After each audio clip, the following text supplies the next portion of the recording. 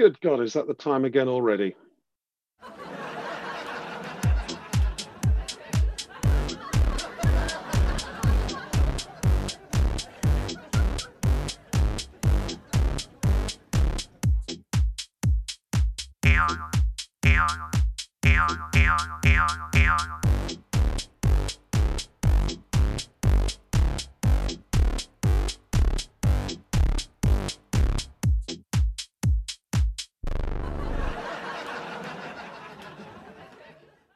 Hello and welcome to episode 10 of It's Lit But Is It Funny, the podcast where we lurk on street corners waiting to chuck the banana skin of comedy into the unsuspecting path of literature.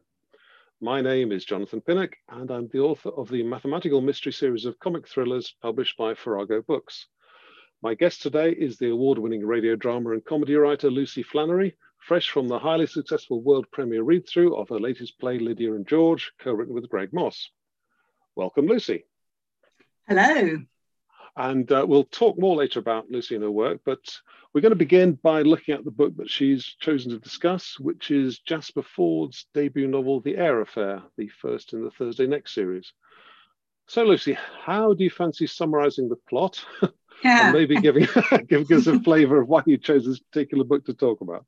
Not much, I think, is the short answer. So if it's okay with you, I think I'd rather describe the premise of Last Chance to See, or indeed Start of a 10, your previous selection. They're probably a lot easier to define. But absolutely. I will have an attempt at this.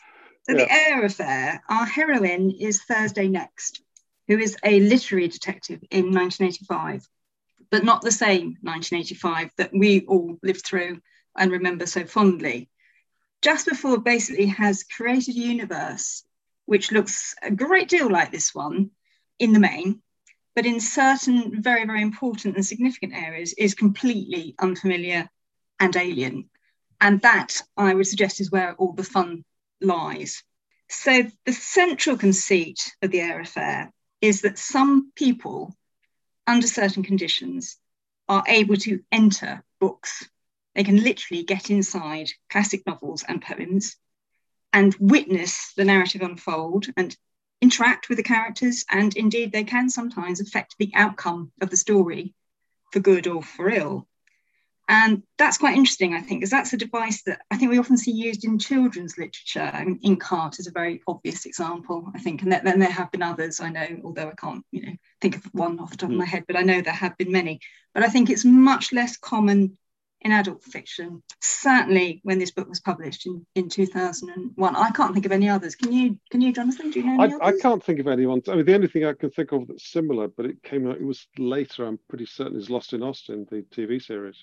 Yes, you're right. You're absolutely right. And that also had a sort of similar bonkers charm, I think, because this is what I think the real genius lies. It's not the story. The story's great. I mean, it's a real rollicking roller coaster of a mad adventure caper, and there's lots of action and God knows what going on. But I think the absolute charm is the universe that Fford creates. If you think about the world we live in, the actual proper world that we inhabit in the 21st century, I would say that the defining cultural obsession of our times is probably football, in as much as we've got any one single defining cultural obsession.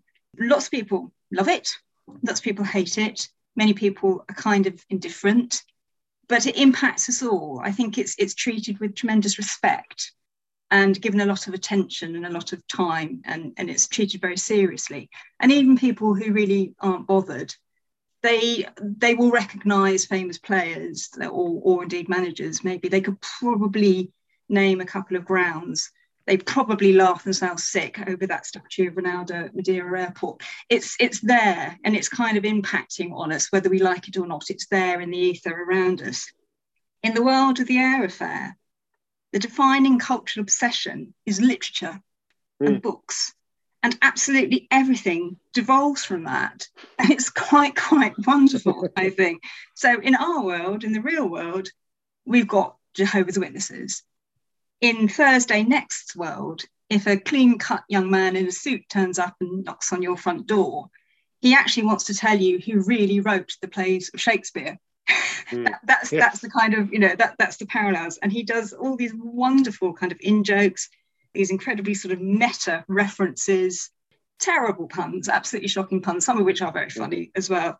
And it's a kind of a book lover's book, I think. It's almost like a love letter, I think, to the real book lover. Do you remember in The History Boys by Alan Bennett, there's an incredibly touching and poignant scene with Hector and Posner, I think it is. And Hector says, when you read a book and it really sort of resonates with you, it really sort of connects with your own personal experience and worldview, it's like a hand reaches out from the page and just holds yours for a second. It's terribly, moving and poignant image, really, really lovely. Yeah. And what I feel with The Air Affair, and I really felt this the first time I read it and subsequent reading since, is what I feel emerges from the page is an elbow that sort of gives you a kind of gentle nudge. It's like a kind of playful dig in the ribs. And they're saying, did you get it? Did you? Did you see what I did? Did you see what I did there? Did you get it? And of course we did get it. We do get it because we are those nerdy bookworms. And it makes us incredibly happy, I think, to recognise all those allusions and pick up all of the references and all the meta stuff and that, and it's just incredibly good fun. I think that's the thing. I'm not actually going to give a blow by blow version of what happens in the plot because that would be insanity. Crazy, it would indeed. But I would say that there are sort of certain little kind of quirks where the world departs from our world. And one of the things is, they have the same sort of kind of shitty cars that we all had in 1985, but they don't have airplanes. What they have is airships. So Thursday, when things go sort of quite badly for her in London and she decides to go back to her hometown of Swindon, which is a recurring joke all through the book and indeed through the entire subsequent series of Thursday Next, she takes the airship and she just gets on a dirigible, a sort of 20-seater, and goes home to Swindon, which I just find incredibly funny and kind of rather sweet. And I quite like the thought of sort of going over the home counties by means of the gas bag, as it is affectionately known. And the thing that really makes me laugh is that her first 24 hours in Swindon are very sort of rocky and up and down, and she slightly kind of reflects on her decision to relocate and reconsiders a bit, and for 2 pins she says she's going to go and get back on the airship when it makes its return journey from Salisbury. Now, why is that so funny? Because it's mad. It's the most insane route to go from London to Swindon to Salisbury. It makes no sense whatsoever. It should have gone to Bristol. And yet there is something quintessentially, I think, Fordian about that decision to make that the ultimate destination of that route and her going back. And it just either tickles your funny bone or it doesn't, that kind of thing. And as you can tell, it really tickles mine a lot. I find great joy in that kind of detail. Yeah, I think you've nailed what it is that actually makes this book so funny. Is that it? I mean, there aren't many funny lines, and in fact, for about the first almost until Uncle Mycroft appears, there aren't any really funny characters. There are this sort of quirkiness about it, but it is the whole weird world that he's built up, isn't it? That makes it funny. That's very true. I remember sort of listening to Andy Miller last week talking about Last Chance to See, and that beautifully constructed sentence about the lizard looking at you, out of the lizard's eye kind of thing. You won't get that here. No, there's nothing like that here. I was looking for that. I'm sort of more attuned to. I mean, you always look for rhythm in comedy, don't you? But there isn't so much of that in this book. No, and I think occasionally it's a little bit clunky, if I'm absolutely honest. This is a debut novel. I think that's completely forgivable. What you do get, I think, is some wonderful set pieces. Yes. And just the odd, absolute gleaming nugget of joy. There's one sorry, go on. No, I was going to say, you mentioned Mycroft of the extraordinary inventions, and this made me laugh out loud, that there's a reference to, it certainly looked impressive. He comes up with all these incredible inventions. He says, it certainly looked impressive, but not all Mycroft's devices had a usefulness mutually compatible with their looks. In the early 70s, he had developed an extraordinarily beautiful machine that did nothing more exciting than predict with staggering accuracy the number of pips in an orange. That's sniggering now. The one that I was going to pick up, it's probably within a few pages of that one, actually, where he describes Mycroft describes a memory erasure device. Yes. She says, "Did the memory erasure device work, Uncle?" "The what?" "The memory erasure device. You were testing it when I saw you. Don't know what you're talking about, dear girl. What do you make of this?" It's just you barely notice it, but it's there. so nicely done. That it is nicely done. It's very very nicely done, and I think there's just these little flying toasters as well.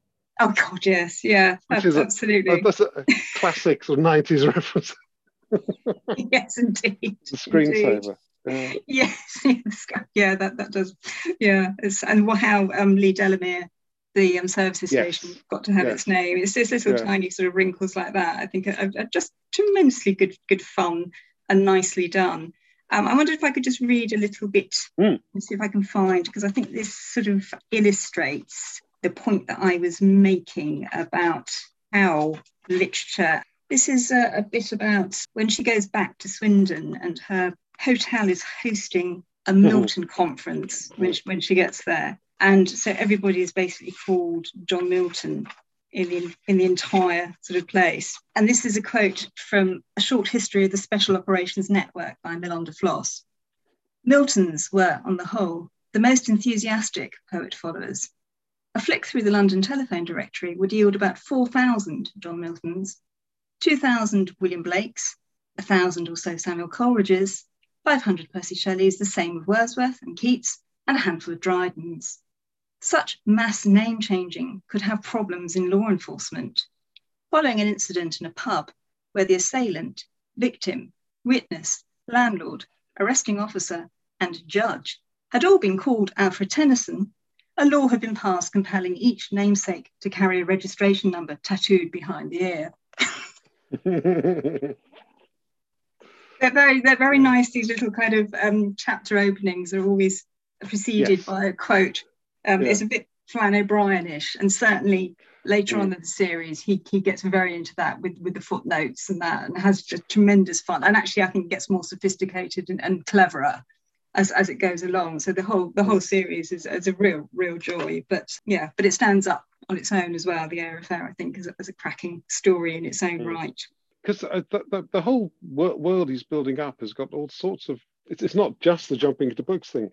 No, is it? Because there's time travel as well, and there's time manipulation. I think it's slightly different from time travel. It's quite interesting. Yes, and that's a very very significant sort of point of the world, and indeed some of the plot is sort of predicated on being able to manipulate time, although she can't herself. It's sort of involuntary, but stuff happens. Yes, and also just things like the pet dodo.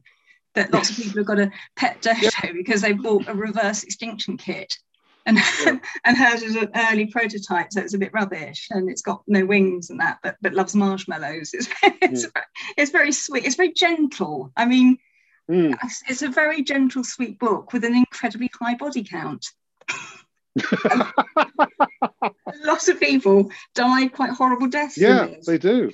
It's like a sort of Bruce Willis film. It really is. Quite shocking how many people actually do die.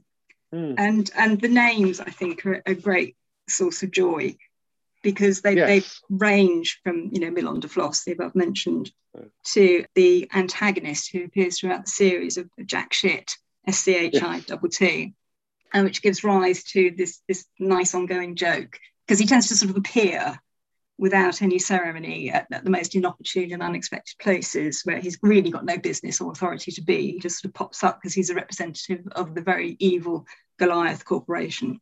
So something will be going on, she'll be having one of her adventures and something will go badly wrong and she'll say, "Oh, shit." And he'll say, "That's Mr. Shit to you." And every time it just makes me laugh. It's just so silly. And I think one of the subsequent books, there's a character, he's German, I think, a woman, is Wirthless shit, which is WIRTHLESS, which of course can also be pronounced worthless shit. So you either like this stuff or you don't. I think there's quite a subtle thing very early on where a colleague, she refers to her colleague in the London office either by her second name or by her first name, never by the whole name altogether. So it's quite late on that you suddenly realise, the penny drops, that she's actually called Paige Turner. And her boss in Swindon is Colonel Braxton Hicks. And I don't even know why that's funny, because obviously Braxton Hicks is the type of contraction you get in pregnancy when the womb's sort of getting ready. Did you know that? No, I didn't. And I realised that now. But yeah. But why? And I found that hilarious the first time. And then I thought, well, presumably somebody was actually called Braxton Hicks, because he was the person who kind of noted this phenomenon, and it's called after him. So I can't even explain that. But I think that's the wonderful thing about comedy. You can't always explain exactly what it is that is so funny. You just know it makes you laugh. Yeah. I'm trying to think that the series that it reminds me most of is, have you ever read Malcolm Price's Aberystwyth Noir series? Oh yes, I've read the first one. Yeah, because that the first one of those came out in the same year, and the authors actually, Malcolm Price is the same age as Jasper Fforde, in fact. Oh, that's interesting. It's a similar sort of provincial fantasy sort of thing. Yeah. So why does one sort of massively take off, and the other one there's a bit of a sort of cult thing? Yeah. I don't know. No. I certainly think that Jasper Fforde has really bought into the cult thing, because he's got because there's this, I don't know whether it was him or his fan base who set up the Ford Fiesta thing.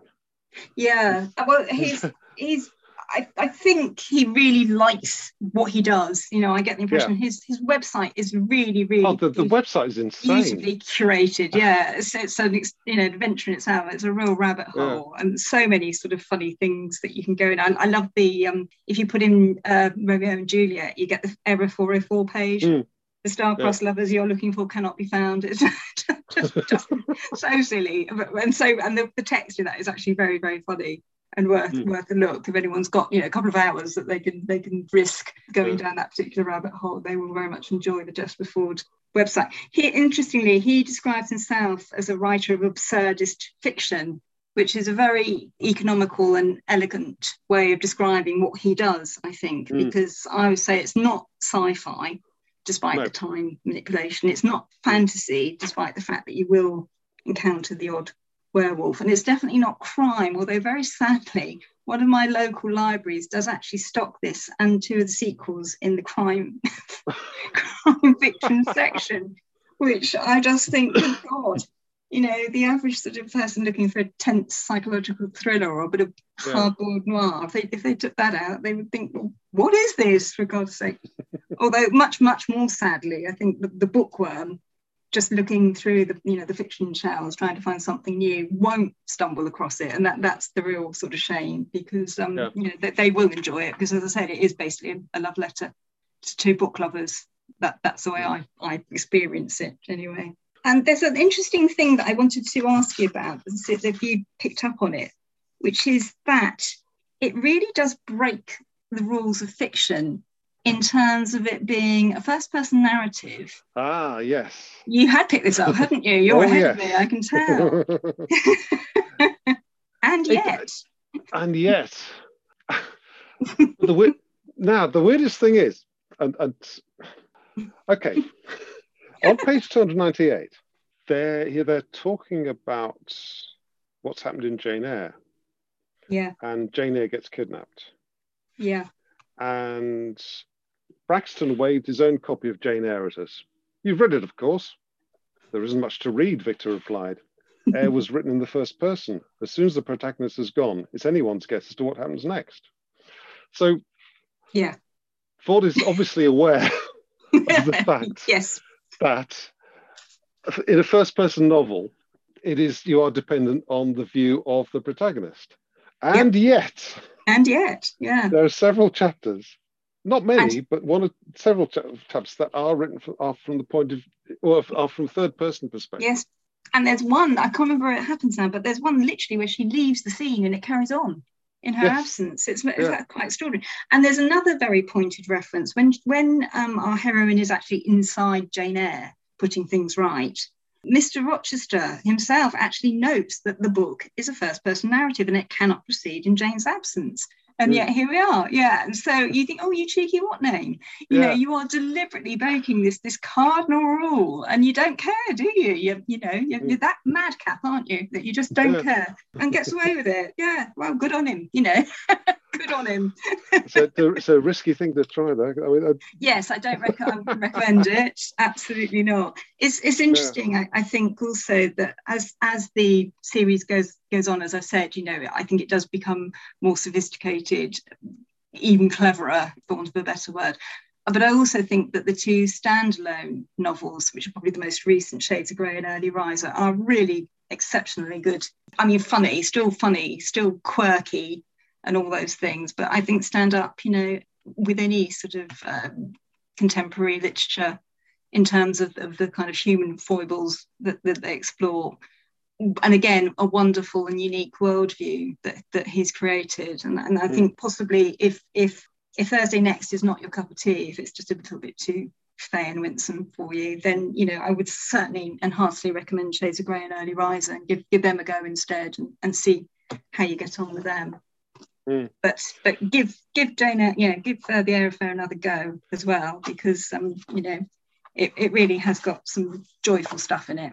Yeah, I think I'm tempted to read on again this time, because I read it on its own not long after it came out, I think, in paperback, and for some reason I didn't get the sequels. I think my daughter did, and she read them, and I was going to borrow them from her, and I never got around to it. Oh, I would say, do give them I'm going to have to go back to them and go through them this time, because I did enjoy rereading it. There's some very nice stuff, some very nice stuff. What I'd really like to do, if that's all right with you, is I would like to actually just read a little bit of extract, and you can probably guess the extract that I'm going to read. It's Richard III, which is just hilarious, I think. It's so to give the sort of the context of this, Thursday's on a sort of a date with her erstwhile fiance, Landon Park Lane, and they decide to go, for all time's sake, to Richard III, which runs every Friday night in this one theatre in Swindon, late at night. Nothing else happens in this theatre. It's dark the rest of the time. There's no cast. People just pitch up, and then they pick people sort of fairly randomly out of the audience to take the roles. And sometimes they actually have visiting VIP actual stars of the stage who are appearing in other kosher sort of productions in the city, and they come in the town rather, and they come and do it. Although there's no sort of guarantee that they'll get picked, but there you go. And it takes place, as I say, every Friday night. So let's go straight into Richard III. So the crowd applauded wildly. There was a moment's pause, and then the curtains reopened, revealing Richard at the side of the stage. He limped up and down the boards, eyeing the audience malevolently past a particularly ugly prosthetic nose. He opened his mouth to speak, and the whole audience erupted in unison. When is the winter of our discontent? Now, replied Richard with a cruel smile, is the winter of our discontent. A cheer went up to the chandeliers high in the ceiling. The play had begun. Landon and I cheered with them. Richard III was one of those plays that could repeal the law of diminishing returns. It could be enjoyed over and over again. Made glorious summer by this son of York, continued Richard, limping to the side of the stage. On the word summer, 600 people placed sunglasses on and looked up at an imaginary sun. And all the clouds that lowered upon our house in the deep bosom of the ocean buried. When were our brows bound, he yelled the audience. Now are our brows bound with Victoria's wreaths, continued Richard, ignoring them completely. We must have been to this show 30 times, and even now I could feel myself mouthing along with the words. To the lascivious pleasing of a lute, continued Richard, saying lute loudly, as several other members of the audience gave alternative suggestions. Piano, shouted out one person near us. Bagpipes, said another. Someone at the back, missing the cue entirely, shouted in a high voice, euphonium, halfway through the next line, and was drowned out when the audience yelled, pick a card, as Richard told them that he was not shaped for sportive tricks. And so it goes on and on and on. When he gets to the line, and that's so lame and unfashionable that dogs bark at me, the entire audience barks loudly, and it goes on and on and on.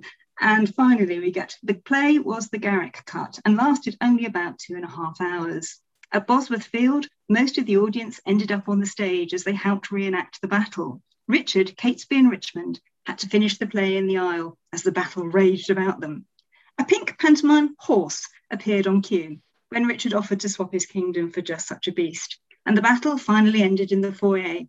Richmond then took one of the girls from behind the ice cream counter as his Elizabeth and continued in his final speech from the balcony, with the audience below hailing him as the new King of England, the soldiers who had fought on Richard's side complaining their new allegiance. The play ended with Richard saying, "God say amen."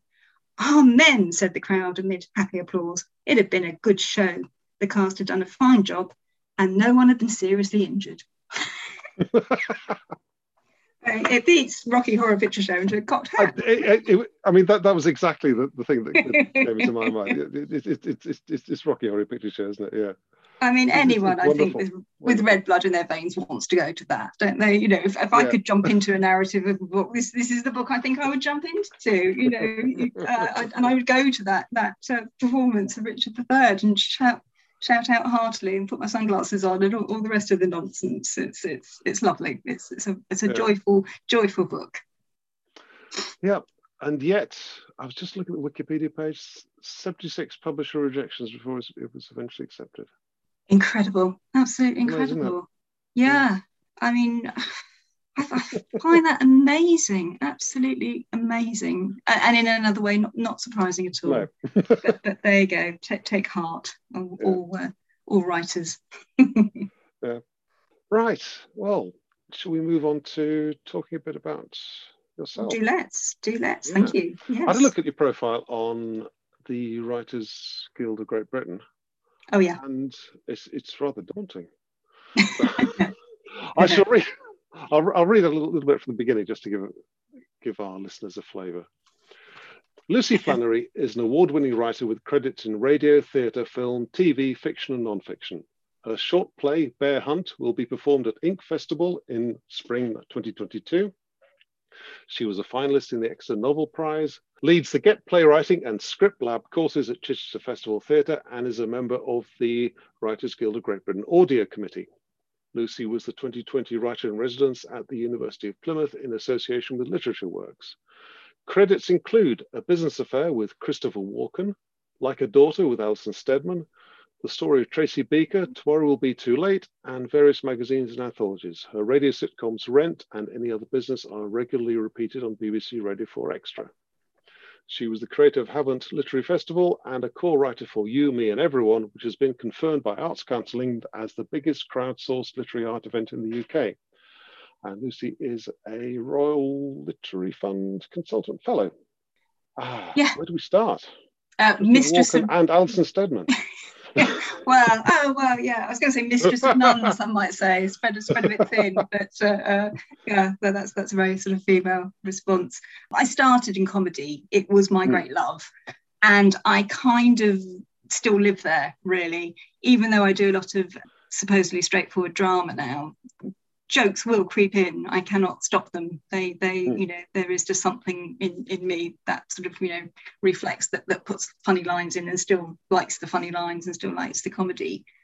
So, and I'm comfortable in that world. I'm very happy in that world, and I have respect for it because, as you know, you've often remarked yourself, Jonathan, you know, comedy can be seen as a bit of a poor relation to drama. And one of your guests, I can't remember who it was now, was saying, you know, it's not that difficult to make people cry with a short story. If you sort of talk about a dog dying or someone having cancer or something, it can be a lot more of a challenge to make people laugh, and requires every bit as much craft and you know, and also, you know, requires good performers to bring it to life as well. Of course, that's the other thing, because if you're a dramatist, you're very dependent on other people getting it and getting you, and that includes obviously the director as well as the cast.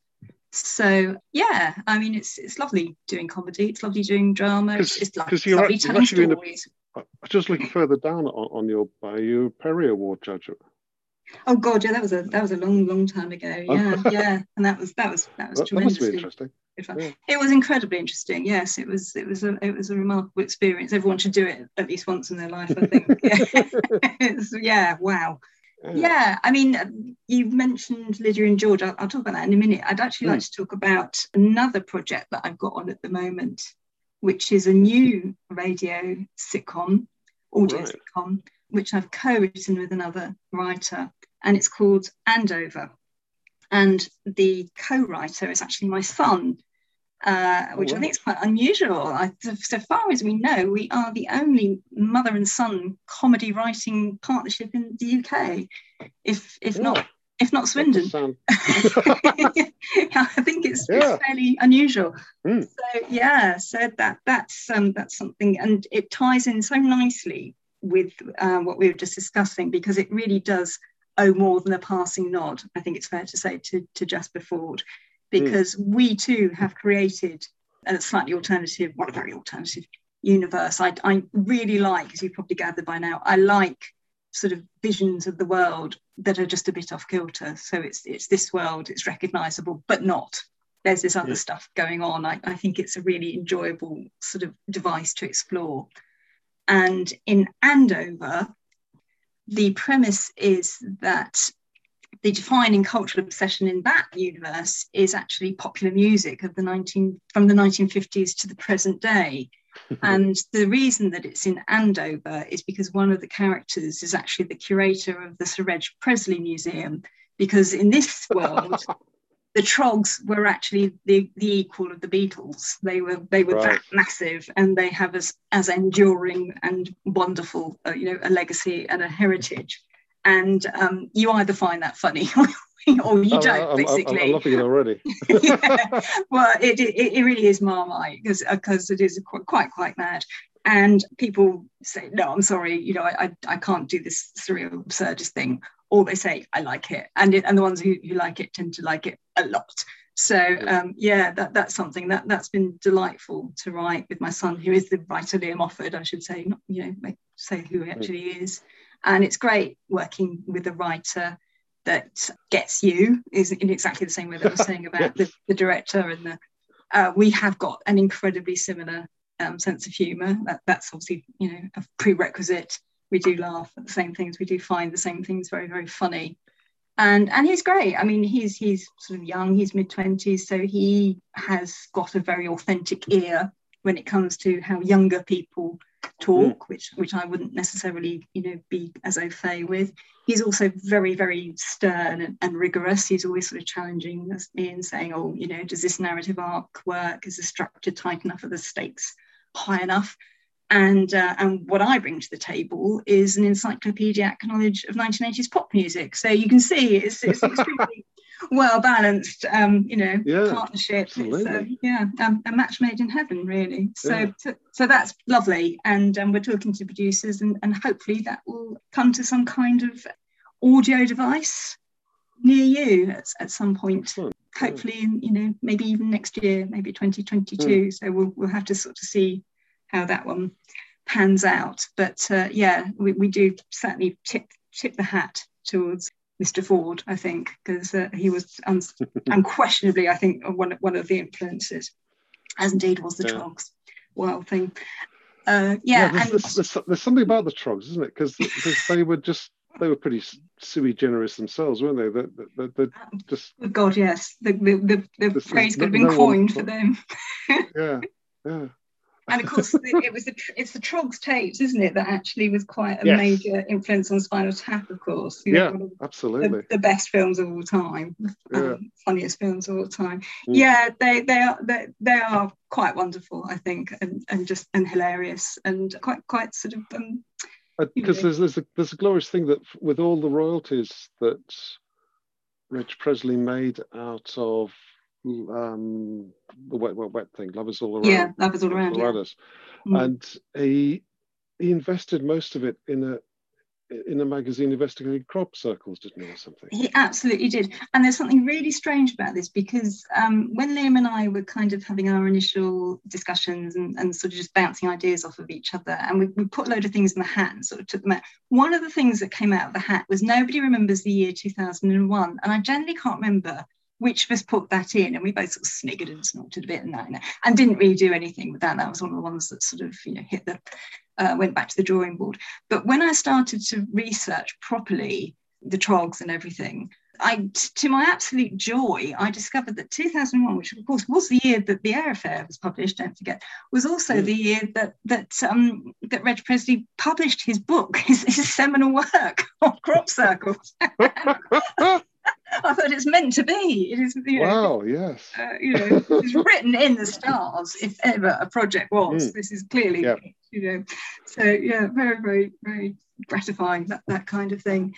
Yeah, they're great. They're daft, and it's a nice project. And as I say, hopefully it will be out soon, or soonish. And you mentioned at the top of the hour, that I've just had the premiere of another collaboration. Yes, this one, it was with Greg Moss.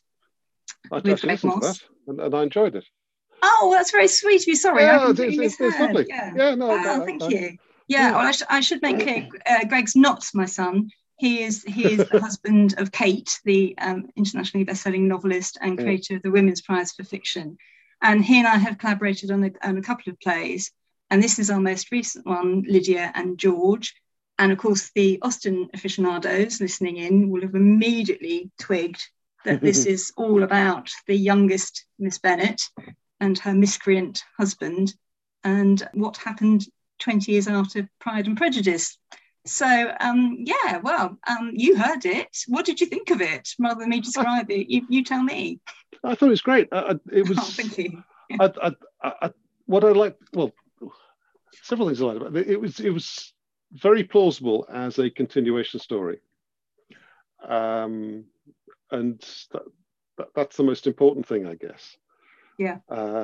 Will come from my point of view, where I wrote a totally implausible one. But we'll leave that to one side, and because you could definitely see Lydia as going into the theatre. Yeah. And it's a nice story. But, don't want to give too much away. well, possibly a little bit more than we have. And that the premise is that this is sort of 20 years after Pride and Prejudice, and they're still together, Lydia and George. And George is now a theatre impresario, and Lydia is treading the boards as his leading lady, and has actually discovered within herself some talent and sort of aptitude for the task, and their later sort of adventures. And a mysterious young woman appears seeking domestic work, but really wanting to get on the stage and also be an actor. And at the same time, back at Pemberley, Mrs. Darcy's daughter, Willa, is supposedly in Bath with her aunt, but has sort of gone mysteriously incommunicado and sort of isn't getting in touch anymore, and seems to have had a very mysterious and convenient injury to her wrist, which means that she can't write. And poor Elizabeth's getting increasingly concerned and worried about what's really going on. And you don't have to be Einstein to figure out what's going on here. Yeah. It's not a mystery. It's not a whodunit, but it is, I hope, very, very faithful and genuine and respectful of what are beloved characters, and we don't play fast and loose. I mean, there's a whole universe of Austen and especially Pride and Prej, and some of it I think is great, and some of it I think is deeply awful. And I mean, I don't mind the zombies things and the mad, really, really bonkers stuff. I think if you're coming from a place of purity of heart, as it were, I think that's fine. I think some of them are just cash-ins or attempted cash-ins and just sort of don't really work, and it's just a bit sad. So we have stayed very, very faithful to the book. At the end, she sort of says, Jane Austen sort of says of the two of the Wickhams, that they kind of, that the early fire dies down and they become a bit indifferent to each other. So we've taken it from there, and we have got them sort of saying, yes, there was a period when we were indifferent to each other, but then we got through that, and then this other stuff happened. And I think that's okay. I hope that, that won't offend anybody. The important thing is that it's a good story, I think. It's an entertaining story, and it stands up in its own right. You don't actually have to have read Pride and Prejudice. You don't actually have to have heard of Pride and Prejudice to enjoy and understand Lydia and George and get what's going on. So, and it's nice to do something very, very cheerful and funny and quite witty as well. I know there's a sort of certain wit. It was fun going back and adopting those speech rhythms and because it's not Regency. it's that bit further on. It's very specifically set in 1837 with the new young queen on the throne, and just at the start of the kind of the well, not start, but in the white heat of the Industrial Revolution, with a lot of technological advances going on, and it does feel like a new world, a different world from that of Pride and Prejudice, but still obviously with the same characters, just 20 years older and sadder and wiser, and maybe a little bit more tolerant of each other. Yeah, there was in the Q&A afterwards, wasn't there? There was some chap who'd never read or never did anything about Pride and said he actually really enjoyed it. Yes, bless him. Yes, and we didn't pay him. No, just hearing the audience say that. So yeah, that was nice to hear. Really nice to hear. Yeah, and we were really blessed with a terrific cast, which included Helen Grace as Lydia. She's a well-known stage and screen, Hollyoaks and Brookie back in the day and everything.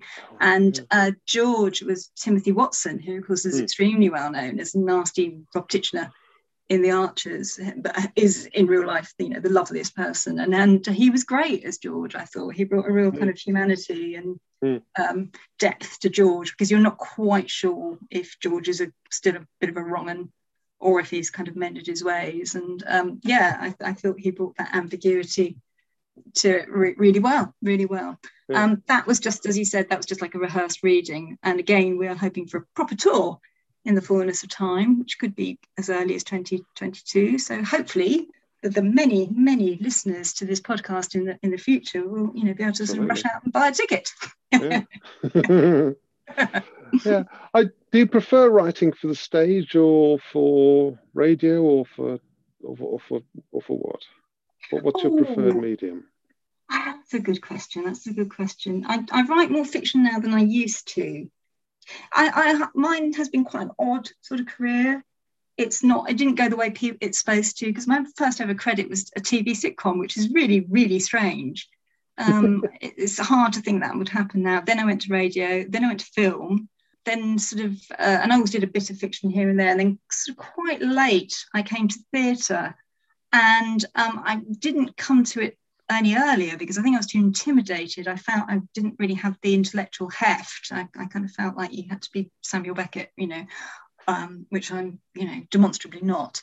And obviously that was, that limitation was entirely of my own making. It was just something in my own mind. And once I got over that, God, it's like heroin. It's being a playwright. It's so addictive. it's just not. I've ever tried heroin, but I imagine I can honestly say the first time a play of mine was put on, the sort of 5 minutes before it started, I actually did think I was going to black out. I felt so sick and nervous and ill. And I'm not a person who's particularly nervy. I'm quite confident. I don't mind public speaking. I have, when I ran a literary festival, quite often I had to sort of get up and give a speech, at the drop of a hat, say a few words kind of thing, or ask for money or funding, whatever. Doesn't worry me at all. I can do all that stuff. But there's something about that absolute surrendering of control to other people and being completely just not in control and, not any part of it, and just having to accept and trust that these people are going to do it and do you proud. And of course it's wonderful. It's terrifying. It's terrifying being a playwright, and it's great.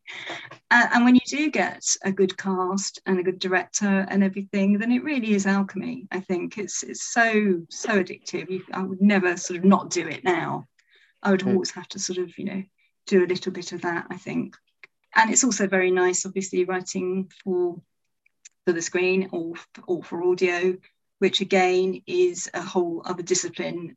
And again, I think it's the joy of hearing people take your words and not just say them, but transform them.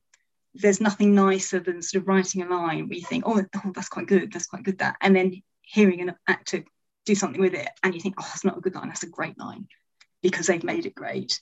And sometimes, and this is in some ways even better, a slightly iffy line, you're thinking, I'm not sure about that, and I'm not sure that sings really. And then the actor gets hold of it and they do something and it soars.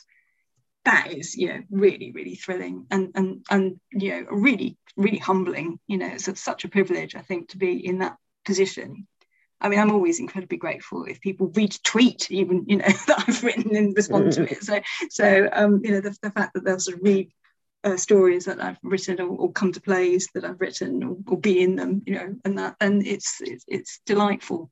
I think it's important to keep that sort of, I don't know what the word is, not modesty, I don't like that word very much, or humbleness, but just that sense of perspective that you're part of a collaborative process and you're one part of the team.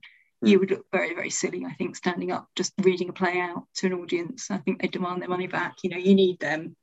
And if you can't sort of surrender that control, or if you don't recognise what other people are bringing to the equation, then you're better off just writing fiction and sort of keeping control of the whole process. That would be my view. It is fascinating when, I mean, I've only come close to it with having actors reading old stories I've written. Yeah. But when they find something in there that you didn't know was there. Yeah, exactly. And exactly. That is fascinating.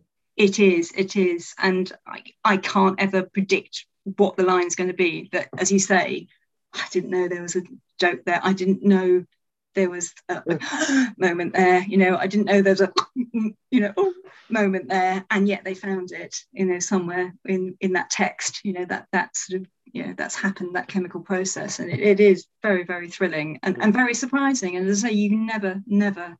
Sometimes the bit you think's really good is kind of okay, and then there's other bit that you kind of think, oh well, I'll do. Is, as I say, is the bit that really kind of pulls on the heartstrings or has people weeping in the aisles, kind of thing, with holding their sides and rocking with laughter, all of the above.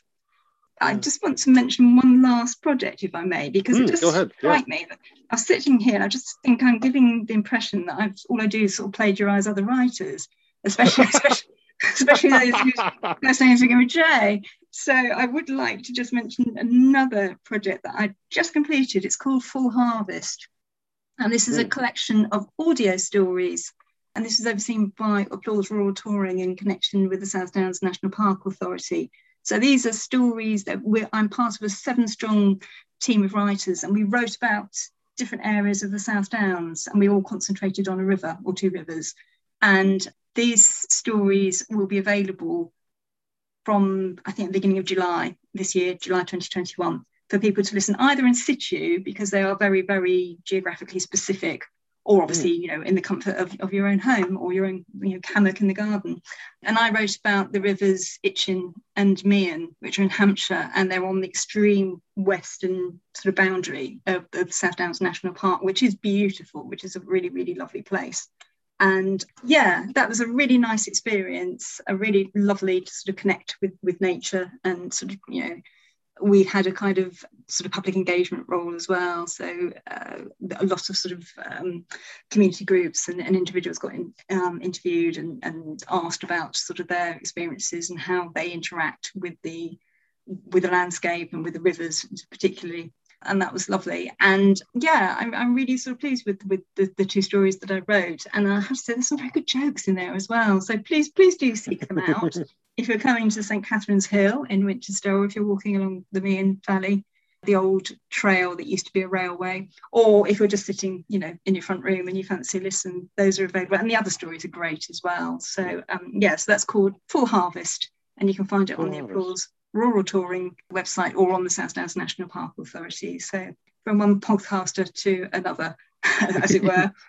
I think it's good to, really interesting. It was lovely. And as I say, it's nice to keep that fiction muscle going as well, just to sort of write that now and then is I think very, very good for you, as it's good to work with good partners like Liam and like Greg.